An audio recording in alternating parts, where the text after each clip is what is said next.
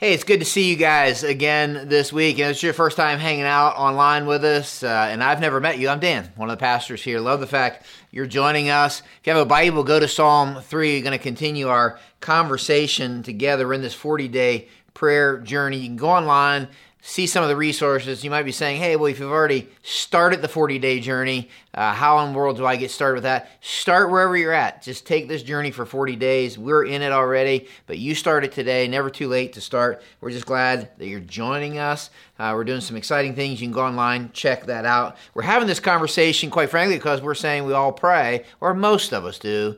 Most of us pray, or at least we say we pray. That's what statistics say. Most of us say that we pray, so you pray. Some of y'all have been sending me some ways in which you pray. It's kind of fun, right? And y'all are funny. I told you that last week. And so I don't have time to read everything that I'm getting from y'all, but kind of one category is that some of y'all want me to know how your kids are praying. One kid prayed, "Dear God, my mom tells me that you have a reason for everything on earth. I guess broccoli's got to be one of your mysteries." I like that. I'm with that kid. "Please forgive me for hiding my sister's favorite doll, and please don't tell her where it's at." One kid prays. I like this. "Dear God, thank you for the baby brother, but I really wanted a puppy." I like that. Now, how about this? "Dear God, instead of letting people die and having to make new ones, why don't you just keep the ones you got?" That's a pretty good question, right? I like this, particularly this time of year. "Dear God, please put another holiday between Christmas and Easter. There's really nothing good in there right now." I like that, right? Prayer's funny, right? We said most of us pray. We can pray wrong. We can pray to the wrong audience. We can pray the wrong way. So what we said is this: prayer can be confusing because some of us grew up and we watched people pray. We've seen different models of prayer. Some of you grew up with these routine prayers, right? God is great. God is good. Or "now I lay me down to sleep." Some of you kind of went, the way you learned to pray was this like Hail Mary prayers. What I mean by that is this: when all else fails, yeah, you must pray, right? And so that's how you learn. Like prayer is the last resort, right? And when all else fails, I pray. Some of us is a grocery list prayer. I told you, like my mom prayed this, like she prayed for everybody, right? All the missionaries everywhere. And then some of you pray this way. For some of you, prayer kind of was this thing that was illustrated for you like a vending machine prayer. You kind of push the button, hope what you pushed comes out. And when it doesn't, you get a little disappointed. For some of you, it's the hipster prayer, the "hey God, what's up, dude?" the sweet baby Jesus prayer, whatever it is. Prayer can be confusing, right? Because you see all these different ways to pray. The question that we're going to entertain today, we've been learning about prayer, is this: for the next several minutes, how do you and I pray when all of life around us seems to be falling apart? And as life falls apart around us, it seems to set off a firestorm inside of us, a firestorm of emotions. In fact, next 3 weeks, we're going to look at this. How do we pray through our emotions? I don't know if you thought about this or not. Normally, there are one of two ways we deal with our emotions. Chances are you deal with your emotions one of two ways. Some of you stuff them. Just raise your hand if that's you. What I mean by that is you stuff your emotions. They are the things you pack in the trunk of the car, right? Put them away where you can't see them, almost forget they're there, pack them in the trunk. There's others of you, you don't stuff them, you vent them. Raise your hand if that's you, right? You don't pack them away in the trunk of the car.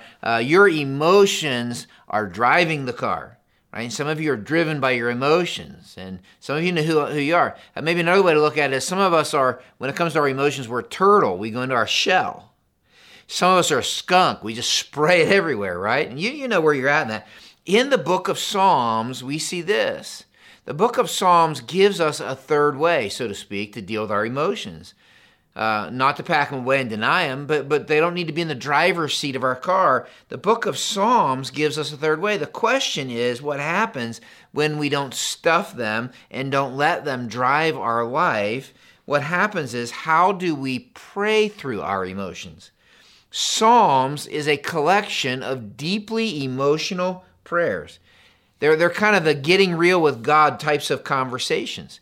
And today, for a few minutes in Psalm chapter 3, I want to take a look at praying through our fear. Praying through our fear. Now, here's where I want to go. Psalm chapter 3. You have your Bibles open there. Let's just read it together, and then we're going to slice it apart and make some application. Here's what David is the one praying this. A psalm of David when he fled from his son Absalom is what it says. And it says, Lord, how many are my foes? How many rise up against me? Many are saying of me, God will not deliver him. But you, Lord, are a shield around me, my glory, the one who lifts my head. I call out to the Lord, and he answers me from his holy mountain. I lie down and sleep, and I awake again, because the Lord, you're the one who sustains me. I will not fear, though 10,000s assail me on every side. Arise, Lord, deliver me, my God. Strike all my enemies on the jaw. Break the teeth of the wicked. I love how real he is, right? You ever want to pray that? From the Lord comes deliverance. May your blessing be on your people. Wow. What a prayer. How do you and I pray when we're afraid? How do you and I pray when life around us seems to be falling apart and it sets off this firestorm of emotions within us? How do we pray when there's things in life that threaten us, disappoint us, create anxiety within us? Fear is one of our first emotions. If you think about it, come into this world, it's like, whoa, right? No one has to teach you how to be afraid. And so if you and I are going to develop a close relationship with God, we're going to have to figure out how to talk to him through our fears. And I think that's exactly what's going on in Psalm chapter 3. Look what happens. Let's begin. Psalm chapter 3, he begins this thing, and it says this. It says, if you have your Bibles open, in italics it says, a Psalm of David when he fled from his son Absalom. Lord, how many are my foes? How many rise up against me? It's pretty obvious quick here that David is afraid, and for good reason. This psalm is written by David, and he's writing it as he's fleeing from Absalom, who happens to be his son. David wrote this prayer in his prayer journal during a really, really rough time in his life. I think it might be fair to say that life was falling apart around him. In fact, he was running for his life. This psalm is written in a real life context. The real life context that it's written in is found in 2 Samuel chapter 15 through 18. You can read the story. It's an incredible story. David is the king, the most powerful one in Israel. And his son, Absalom, stages a coup. And what he begins to do is to win the hearts of the people. He manipulates them and steals the heart of the people until he begins chasing his father to rip his kingdom away from him. And at the time of David writing this psalm, this prayer, 12,000 foot soldiers are chasing David. He is afraid for his very life. It tells me something about prayer. Write this down somewhere. I can be real about what I'm afraid of. Like when I pray to God, I can be real. I don't got to sugarcoat it. I don't got to pretend it's not there. Don't want to deny it. Don't need to let it drive my life. But I can come into God, and praying through my fear begins with me being real about my very real fears. But there's something else going on. Because if that's where it ended, right? It's like, okay, I'm just going to be real about my fears. But look at what it says next. Not only are many coming after me, but here's what David says. It's not just soldiers chasing me. He says, many are saying of me, God will not deliver him. Now, guys, there's something important here. I want to kind of tease this out for you, because some of you, life's falling apart. You're afraid. There's threats. Business isn't going well. Marriage is struggling. Whatever it might be. Not only in this prayer is there a coup, but people are saying to David, in essence, God has forsaken you. God is done with you. God's given up on you. You ever had somebody say that about you? You ever thought somebody thought that about you? Actually, it's interesting. In 2 Samuel, we see that literally playing out. 2 Samuel 16, beginning in verse 5, as King David, this is in the middle of the events around Psalm 3, approached Bahurim, a man from the same clan as Saul's family came out from there. His name was Shimei, son of Gera, and he cursed as he came out. he began to pelt David and all the king's officials with stones. All the troops and the special guard were on David's right and left. As he cursed, imagine this. So he comes out, and David's the king, and he's running, and this guy comes out and starts throwing stones at David and all the bodyguards and secret servicemen, all that stuff. Imagine this. Get out, you murderer, you scoundrel. The Lord has repaid you for all the blood you shed in the household of Saul, and in whose place you've reigned. The Lord's given the kingdom into the hands of your son Absalom. You have come to ruin because you're a murderer. A couple of David's men at that point say, hey, you want us to go over and cut the guy's head off? David's like, no. Verse 13. So David and his men continued along the road, while Shammah was going along the hill opposite them, cursing as he went, throwing stones. He just kept cursing them, showering him with dirt, throwing dirt, kicking dirt at him. And the king and all the people with him arrived at their destination exhausted. I bet they were. And he refreshed himself. Guys, think about this for a minute. Just let this be real for a second. Think about the arc of David's life. David kind of came on the scene of notoriety by being a young shepherd boy. You remember the story? Who took some stones, and with one of those stones, he killed the Philistine champion, Goliath. And all of a sudden, David was the hero. Now he's the king being pelted with stones by some guy, obscure guy named Shimei. David, at the beginning of his career as a soldier, they would sing about him. He killed his tens of thousands, like he's better than Saul. Now at the end, in this situation, he has this guy kicking dirt in his face saying, get out of here. You're a murderer. You're a scoundrel. You're a piece of junk. David was the king who ruled and reigned. Now, he's the king who's come to ruins, and he's on the run. David, in his kingship, enjoyed God's blessing. Now he's enduring the cursing.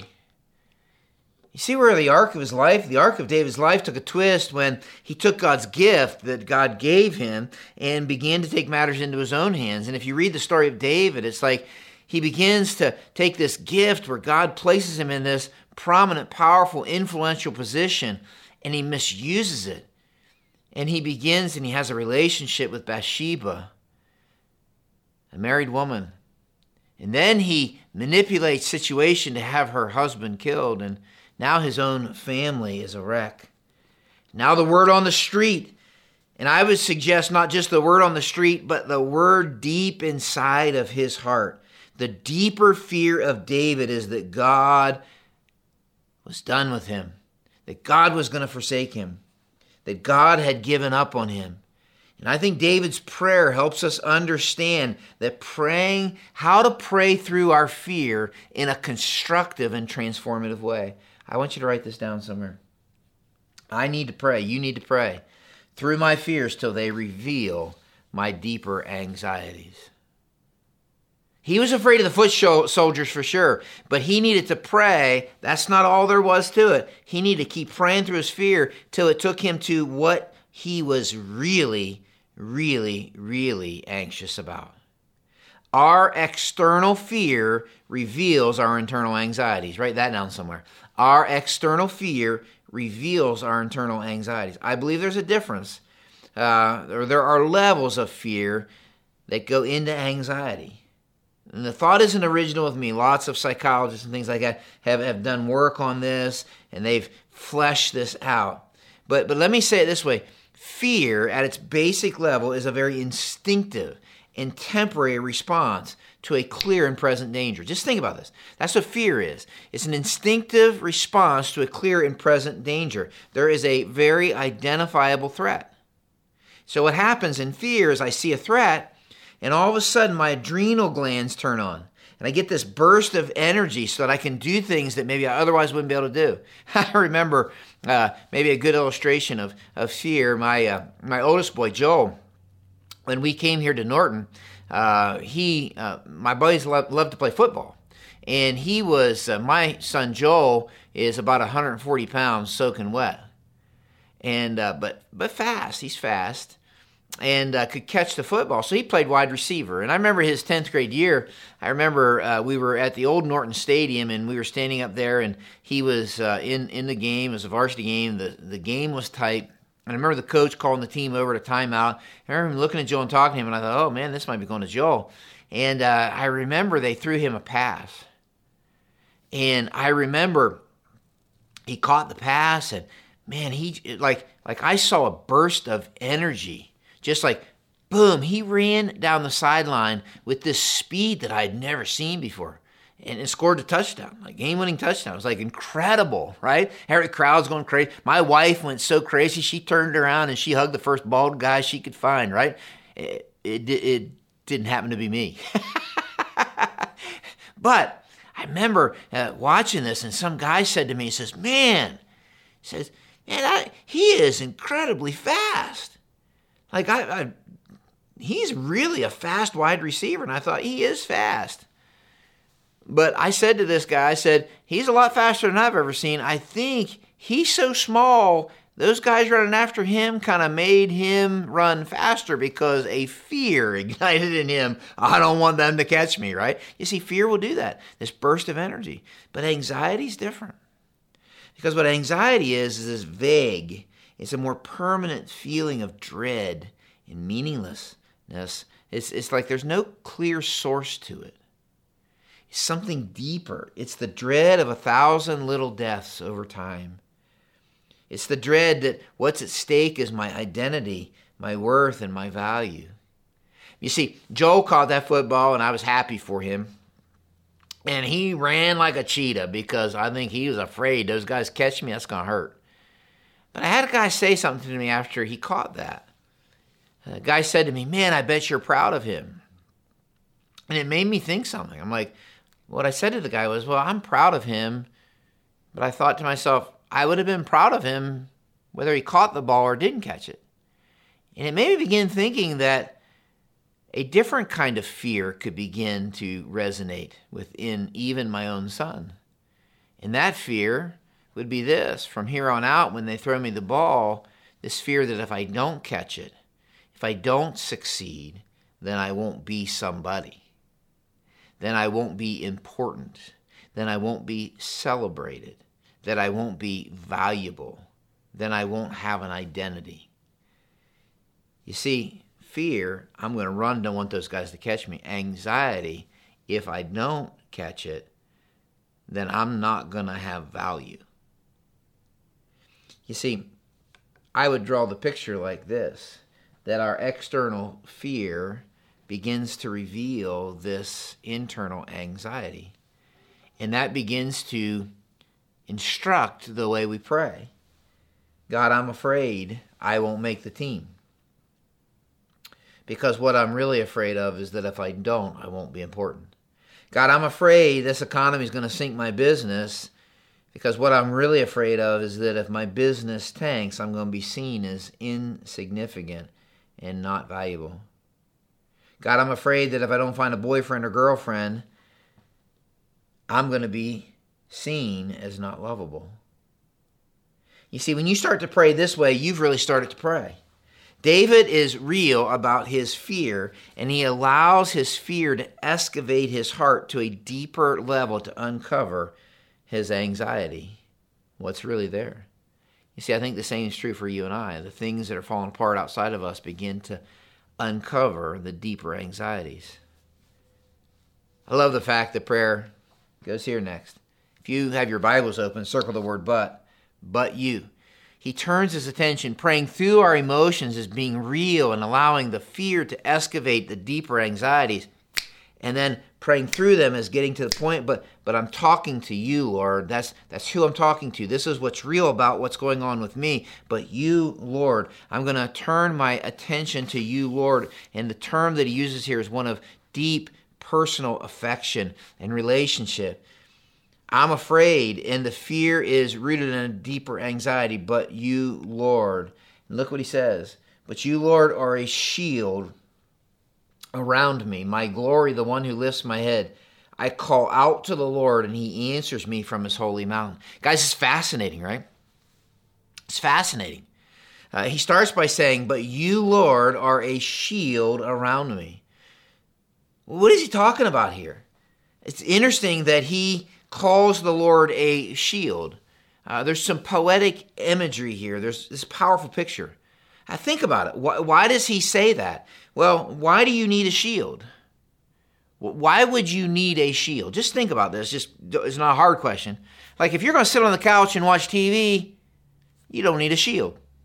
You're going to go to the grocery store, you don't need a shield.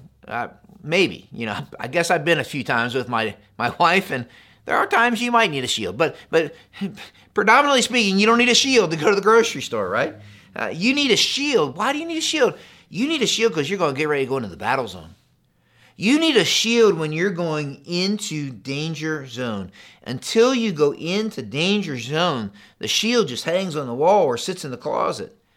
But you go into the battle zone, you need the shield, and you need it close to you, covering the most vital parts of you. The shield doesn't prevent danger, it protects the most vital parts of you. That's the imagery. The shield protects the most vital part of us, and he calls God his shield, not because God's going to prevent the battle, not because God's going to prevent the hard stuff, the threats, the things that we're afraid of. He'll protect the most vital parts of us if we keep him close. We can assume, many of us, just maybe you're like this, we assume God's with us when things are good. God, awesome. God's with me. God's blessing me. So grateful. God is good all the time. But when things are bad, when there are threats, when we're afraid, we can assume, like David and the people who were yelling at him, that God's abandoned us. But when we see him as our shield, we realize that it's in the tragedy, in the fear, the threats, and the battle that he is the closest. I would write it down this way. The prayer is this: Lord, I will trust you and keep following you through the circumstances I'm afraid of. That's what it means for him to be our shield. You see, there's something important here that David does. I thought it was interesting. He says, you're a shield around me. Well, all of a sudden I realized maybe it's not this kind of shield that I put on my arm, but you're a shield around me. And I was doing a little reading on this, and some commentators kind of refer to some things, and a guy named Tim Keller, who you've heard me reference before, he references some things, that this is a shield around me that would have been around me as we would have besieged a fortress. And it's a shield that would have been around me as I followed my general to besiege the fortress into hostile territory, into threatening zone. That's the picture. And the only way this shield works is if I keep following my general and moving forward. I think that's the picture. Sometimes we trust God, but when it gets hard and very tough, we stop trusting him till the tough stuff lifts. And David says, that's when I need him. And quite frankly, that's when he, my shield, is closest to me, protecting the most vital parts of me. Makes this passage come alive to me. Trust in the Lord with all your heart. Lean not on your own understanding. In all your ways, submit, follow him. He'll make your path straight. Even in the parts you don't understand, even in the parts that are scary, even in the parts that are foggy, even in the parts that seem threatening, even in the parts that are uncomfortable, he says, trust me. Why? I'm your shield. I don't prevent, I protect the most vital parts of you. He goes on to say this then. He says, but you, Lord, are my glory. You're my glory. What's he saying there? What does it mean that the Lord is my glory? Well, let me teach you some Hebrew. The word glory is the word kavod. You ready? Everybody try that, right? I know you're in the coffee shop. Shh, listen. But say it out loud. Ready? 1, 2, 3. Kavod. Yeah, here's what it means. It means weight, weightiness, heaviness. It talks about importance, significance, security, my identity. It's the idea of a valued status. Our kavod is where we put the weight of our value, our identity, our significance, our importance. I think David may be praying this because, quite frankly, he had put his kavod in some other places. And where he had put his kavod, his importance, his significance, was now all stripped away. He misplaced his kavod. Remember his story. He goes from being the poor shepherd boy to becoming the hero of Israel, and now he has this guy throwing stones at him. He goes from them celebrating the tens of thousands he killed to being called a murderer and a scoundrel. He goes from being the guy ruling and reigning to now on the run and in ruin.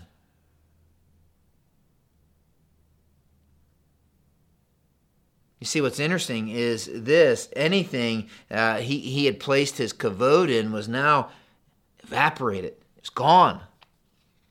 His own son is chasing him down. There went Father of the Year. And I think what David is praying, and I think what it's encouraging us to pray is this. Lord, I want the complete weight of my significance, value, and identity to be wrapped up in you. Let me just say something. Our fears will expose our idols. The thing that we're afraid of losing will expose the thing that probably we're placing our weight in, placing our worth on. When good things become ultimate things, they become idols. We give them significance and value, and they become an idol. Your spouse can become an idol, and you can place the weight of your identity, your significance, your importance on your spouse. You'll crush them. They're not meant to bear that. Your kids, your business, your talent, your sports success. Tim Keller said this just in a interview that I heard him giving. My anxiety is the smoke that will lead me to the fire of my idols. I can trace whatever I'm anxious about, whatever I'm afraid of losing, back to whatever it is that I'm putting the weight of my significance into. And what David is saying is this. He's saying, I want the weight of my identity to be wrapped in you, God. I want the weight of my value wrapped in you, my significance wrapped in you, my importance wrapped in you. That's what he's saying. Then he says this, but you, Lord, are the one who lifts my head high. He says, you, after everything I've been through, after all of my life story, you're the reason I can hold my head high. Not pick my head up, but because you're the one who lifts my head up. How can David say this? How can David be so confident after all of his life that God hears him? You ever wonder that? You ever wonder that with your life? Some of you listening to me are like, after all, Dan, how could I ever say this? Look what he says. He answers me from his holy mountain. In there is the secret of why David was confident. David's confidence is in the fact that the Lord answers him, and he says this, and it's on purpose, because of his holy mountain. Where's the holy mountain? Where's the holy hill? What is he referring to? Listen, it's important. It's not just Bible talk. He's talking about Jerusalem, where the tabernacle was, where eventually the temple would be. What happened there? Do you know what happened there? Sacrifices were offered, suitable sacrifices, substitutes for the people's sin. Their death, the death of these animals was a symbolic, well, it was, covering for the penalty of the sins of the ones sacrificing them. David knew those sacrifices offered in that tabernacle on that holy hill pointed to the ultimate sacrifice that would be offered on the same hill one day. It instructs the way we pray. Because when I get down to my deeper anxiety and I'm like, I don't know, maybe God's given up on me, maybe God's written me off. Lord, I know you will not forsake me because you were forsaken for me. David is praying, and the lifter of my head is the one who would lay down his life, the one who would not forsake him because of David's sin, was the one who one day would cry out, my God, why have you forsaken me? Because of David's sin. On that holy hill, in that tabernacle, was the mercy seat that represented that I get what I don't deserve because Jesus took upon him what I do deserve. I was listening to a podcast. It was interesting. It was a lady was talking, Danielle Strickland, I think is her name, and she used to work at a drop-in center, I believe it's in Toronto, Canada. Where they work a lot of homeless people, and she met one homeless person. His name was Red Dog, big, indigenous Canadian man. And Red Dog had tied bells to his shoes. So you could always hear him coming. He would come, and he would a lot of times be inebriated, and he would come and find her at the center.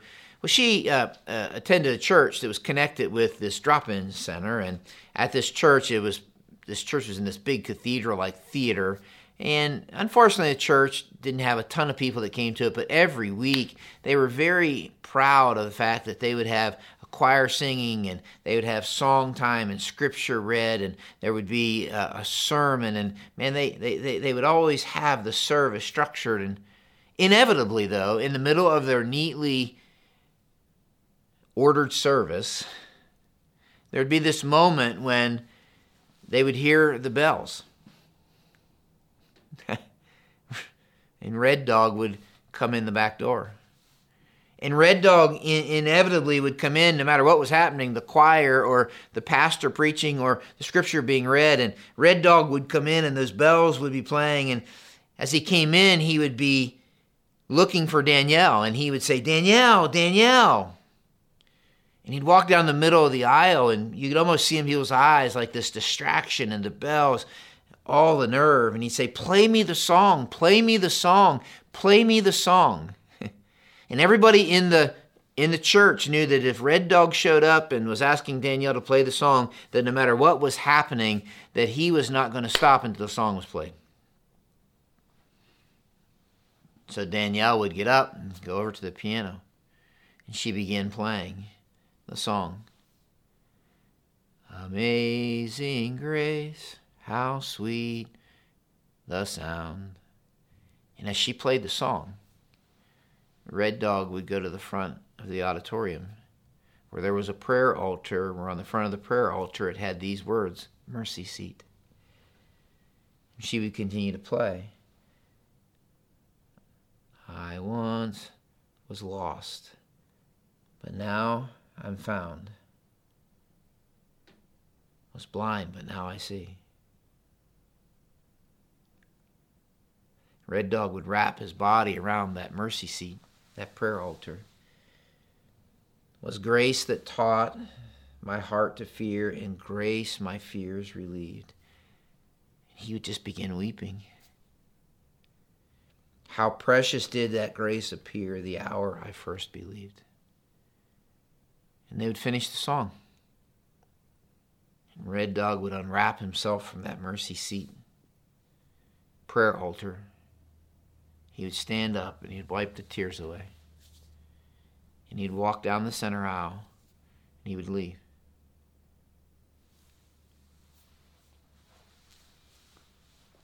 Their normal routine interrupted and distracted, like yours is. You see, sometimes the things we're afraid of become distractions that interrupt our plan. And the question for us is, do we hear the bell? Do we hear the bells that maybe are drawing us to the mercy seat? That's what David's doing. He's saying, you're the lifter of my head, and I know you're going to answer my prayer, and you're not going to forsake me because you were the one who was forsaken for me. Have you ever wrapped yourself around the mercy seat of God? Said yes to the one who died in your place, Jesus? You see, David was real about what he was afraid of, and he allowed it to reveal his deeper anxieties.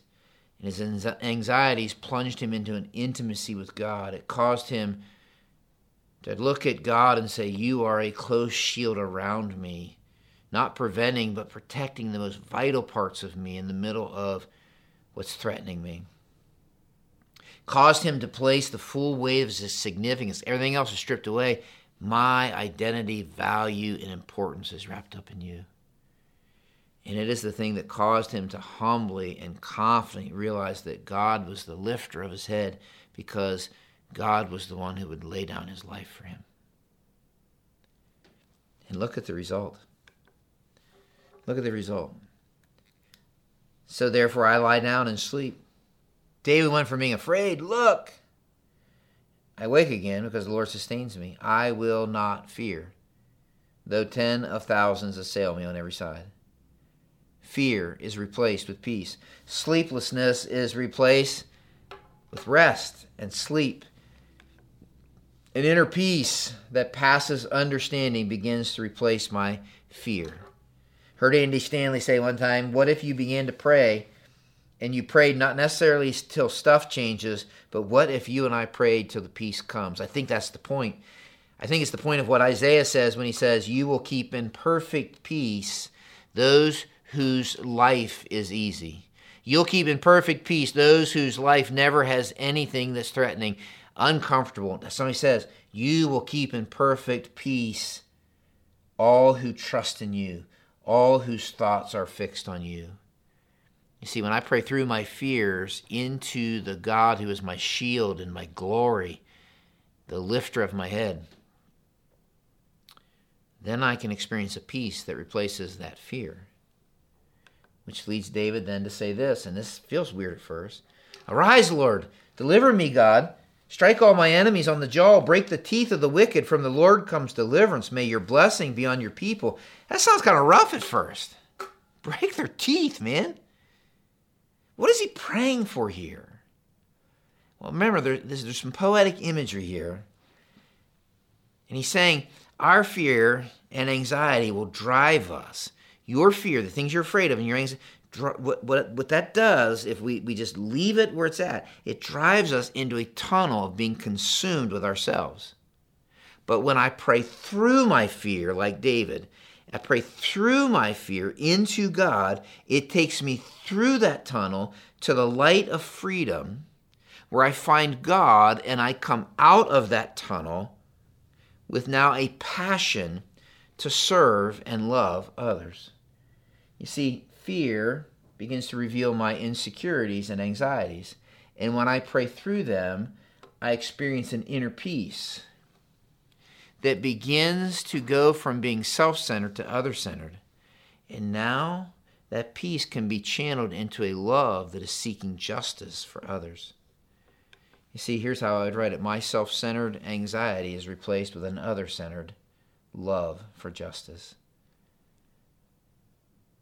What's the opposite of fear? What's the opposite of fear? What's the answer? Love. You see, some of you are burying your fear. You're letting your fear drive the car of your life. And God's invitation to you today is to pray through your fear and let it reveal what you're really, really anxious about. And then lay that in front of God and invite him to be your shield around you, to protect the most vital parts. Not to prevent, but to protect. And let those anxieties be the smoke that drives you to the fire of where it is that you're placing the weight of your importance and significance. And ask God to help you relocate that to him. And for those of you whose head hangs low, let him be the lifter of your head because of what happened on that holy hill. That he will not forsake you because he was the one who was forsaken for you. And you know what happens? An inner peace. An inner peace replaces that fear. And then what happens is that self-centered, being consumed with my own fears and anxiety, begins to be transformed into an other-centered love and passion for justice, for people for whom I can leverage my life to serve their need. Praying through our fear. God, we're afraid about some real things. And those very real things are rooted in deep anxieties. But we pray through them, and we find you, our shield around us.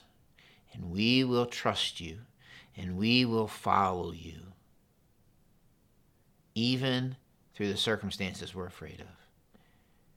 And God, the smoke of our anxiety many times takes us to the idols of our heart, and we want to replace and relocate our importance, our identity, our significance in you. And we're praying, God, that you would lift our head knowing that you were the God that was forsaken for us, that Jesus was forsaken for us so that we could be accepted as your sons and daughters in Christ. And there's where inner peace that passes understanding is. And so thank you for that. And help us to walk through that, to see others and love others and have a freedom and a passion to serve them and to leverage our life for their benefit. I pray this in Jesus' name. Amen.